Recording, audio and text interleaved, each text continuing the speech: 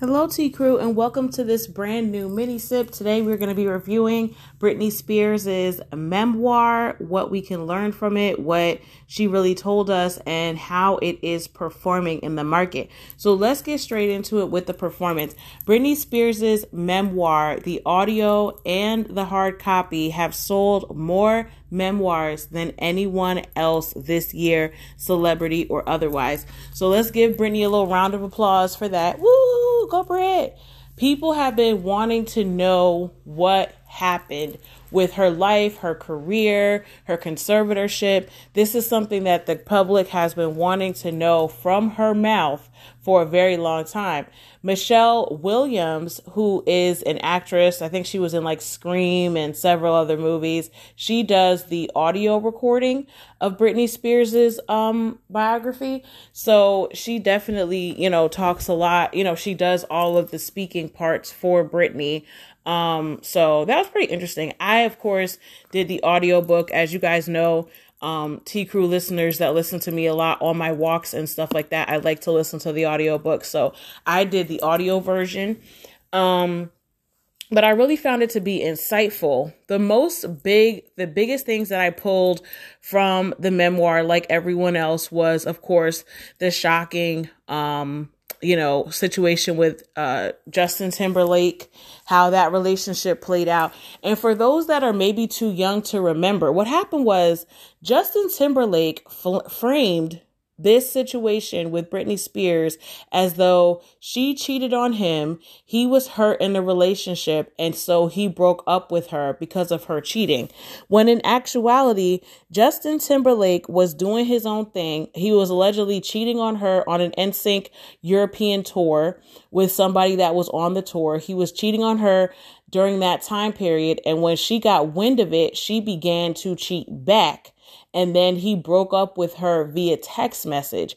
This is something that was definitely not shown to the public back then. It was like Justin was good, Britney was bad, she was promiscuous, she was all over the place, and he wanted to love her, and she couldn't calm down her party girl ways. That's basically what we were told, and it was an absolute fabrication. Then Justin Timberlake doubles down and makes what goes around comes back around with the Britney Spears lookalike in the video to really solidify in our minds that Britney Spears was the culprit and she was the reason for the breakup, as he played himself or portrayed himself to be the faithful boyfriend. See, that just took me out as somebody that was there, because he really played in our faces like what goes around comes back around. I was so hurt, but you're going to be hurt. It's going to come back to you and all this stuff. When in realization, her cheating on him was it coming back to him. Multiple sources confirmed that whatever happened on that European NSYNC tour, Justin was moving like he didn't even have a girlfriend. That's how often he was hooking up with other people and cheating on Britney behind her back. So it was just a lot of that. And you have to remember also, without social media, these celebrities were a lot more free to move and shake, because a lot of us might think, well, if he was on tour cheating on Britney Spears in such a high profile relationship, how did none of this get back to Britney Spears until, towards the end of the tour? No social media, people. And the paparazzi overseas work differently than the paparazzi here. So a lot of times they want pictures of the couple together, or they want pictures of Brit, doing something, or Justin doing something. But him being out with women that he was on tour with, allegedly, wouldn't have been a red flag for anybody, because they were literally working on his tour. So for them to be together in the public really wouldn't have raised red flags for anybody. Also, it was just a different time where, one or two paparazzi got the picture, you pay them off, and you go about your merry way.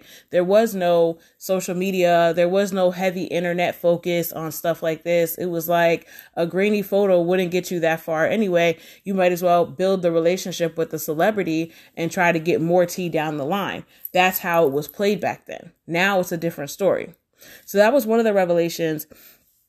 And then she also talked about being on the X Factor and how she never enjoyed it. And I think this is something that Britney has expressed before, that she never wanted to be on a judging panel for new talent. That was not something that she was ever interested in, that her conservatorship and her father thought it was a good idea for her to be on this panel for X Factor, but that she never wanted to be on it. And Andy Cohen chimed in her memoir and said, you know, it was sad to watch Britney in this atmosphere because she was literally being controlled and told what to do. And I think it was her testimony when she was trying to get out of her conservatorship. Britney explained that she was on lithium, allegedly at the time. She was being essentially drugged to be compliant. And then she was getting up on stage and, you know, judging the panel, acting as she quote unquote should, and then getting off the panel. They gave her remarks to say and things like that. But there really wasn't a lot that she had to add because it was just something that she was not passionate about. You know, Britney has been passionate about her music. She's always had a talent for singing and dancing and really like being in that pop era. Like she just knew what would pop. And when they gave her an opportunity to have an opinion on her career, she definitely knew what was trending. She knew what was going, you know. And so when it came down to having to judge these young talents, she just didn't have a passion for it. She didn't want to do it. You know, she expressed in the trial and in her book that she would have rather been more of an active parent to her kids at that time. They were in that like middle school, you know, grade school age, and she would have more liked to be around and really focused in. You know, people talk about her kids not liking her and her kids having a bad relationship. That was fostered by the conservatorship, her ex, and her dad. Pretty much making it so she wasn't able to be there for the big moments. They wanted her to work like a workhorse so they could get money on the back end. I mean, to support her mother, her brother, her father, her sister, Jamie Lynn, to some capacity. And then her ex-husband, Kevin Federline, plus the 2 kids she was actually supposed to be supporting. She was supporting almost 10 adult people, you know, in addition to her children. So they didn't allow her to be an active parent. And then they turned around and crucified her for not being an active parent. Do you see what I'm saying? They made her stay on the road. They made her take jobs she didn't want to take, that she didn't need to take. Britney Spears made so much money in the 90s and 2000s. She did not need to take some of these jobs and placements that they had her taking, especially after she did the Planet Hollywood residency. There was no need for money after that point. Britney Spears was bringing in tons of money, but because she had to support so many people, she wasn't able to hold on to and save as much of it as she would probably have liked to. But to sit there and say that she needed to work, that's complete lunacy. Britney Spears hasn't needed to work probably since about 1996. She probably could have stopped working in the late 90s and still been able to live off that money if she didn't have to feed everybody else. I will also just end this by saying, you know, many people take a laugh at Britney Spears' expense. I will say sometimes her behavior is definitely erratic. But you need to know Britney Spears was that girl. She still is that girl. Let's just put it out there. If she were to do another residency where she had full control of her money and full control of the set list and what she wanted to do and how often she wanted to perform, she can go to Vegas and sell out right now. The Britney Spears slander is funny to a lot of you because you weren't there for the Britney Spears era. Britney Spears was that girl. Okay? She was toxic. She was a flight attendant. She was breaking it down. People were learning the choreography in Walmarts and Kmarts and everything where there was a big screen TV. People would stop to look at the music videos to try to emulate the moves that she was doing. She was that girl. She's nobody's charity case, okay? She's been through a lot. Her head might not be all the way right in this moment, but Britney Spears was, forever will be that girl. She's an iconic pop girly. She really is. You can't point to anybody at that time that was doing it bigger than Britney Spears. Not even Christina or some of the other girls that were coming up at the time. Britney Spears really takes the crown. And I think a lot of y'all need to be a little more respectful of an icon, because people can fall on hard times and have mental illness. At the end of the day, Britney Spears really was one of the only ones really getting it and really doing it. And like I said, she could still do it if she wanted to. And that's my hope for Britney, that she gets her truth out. She gets her book out.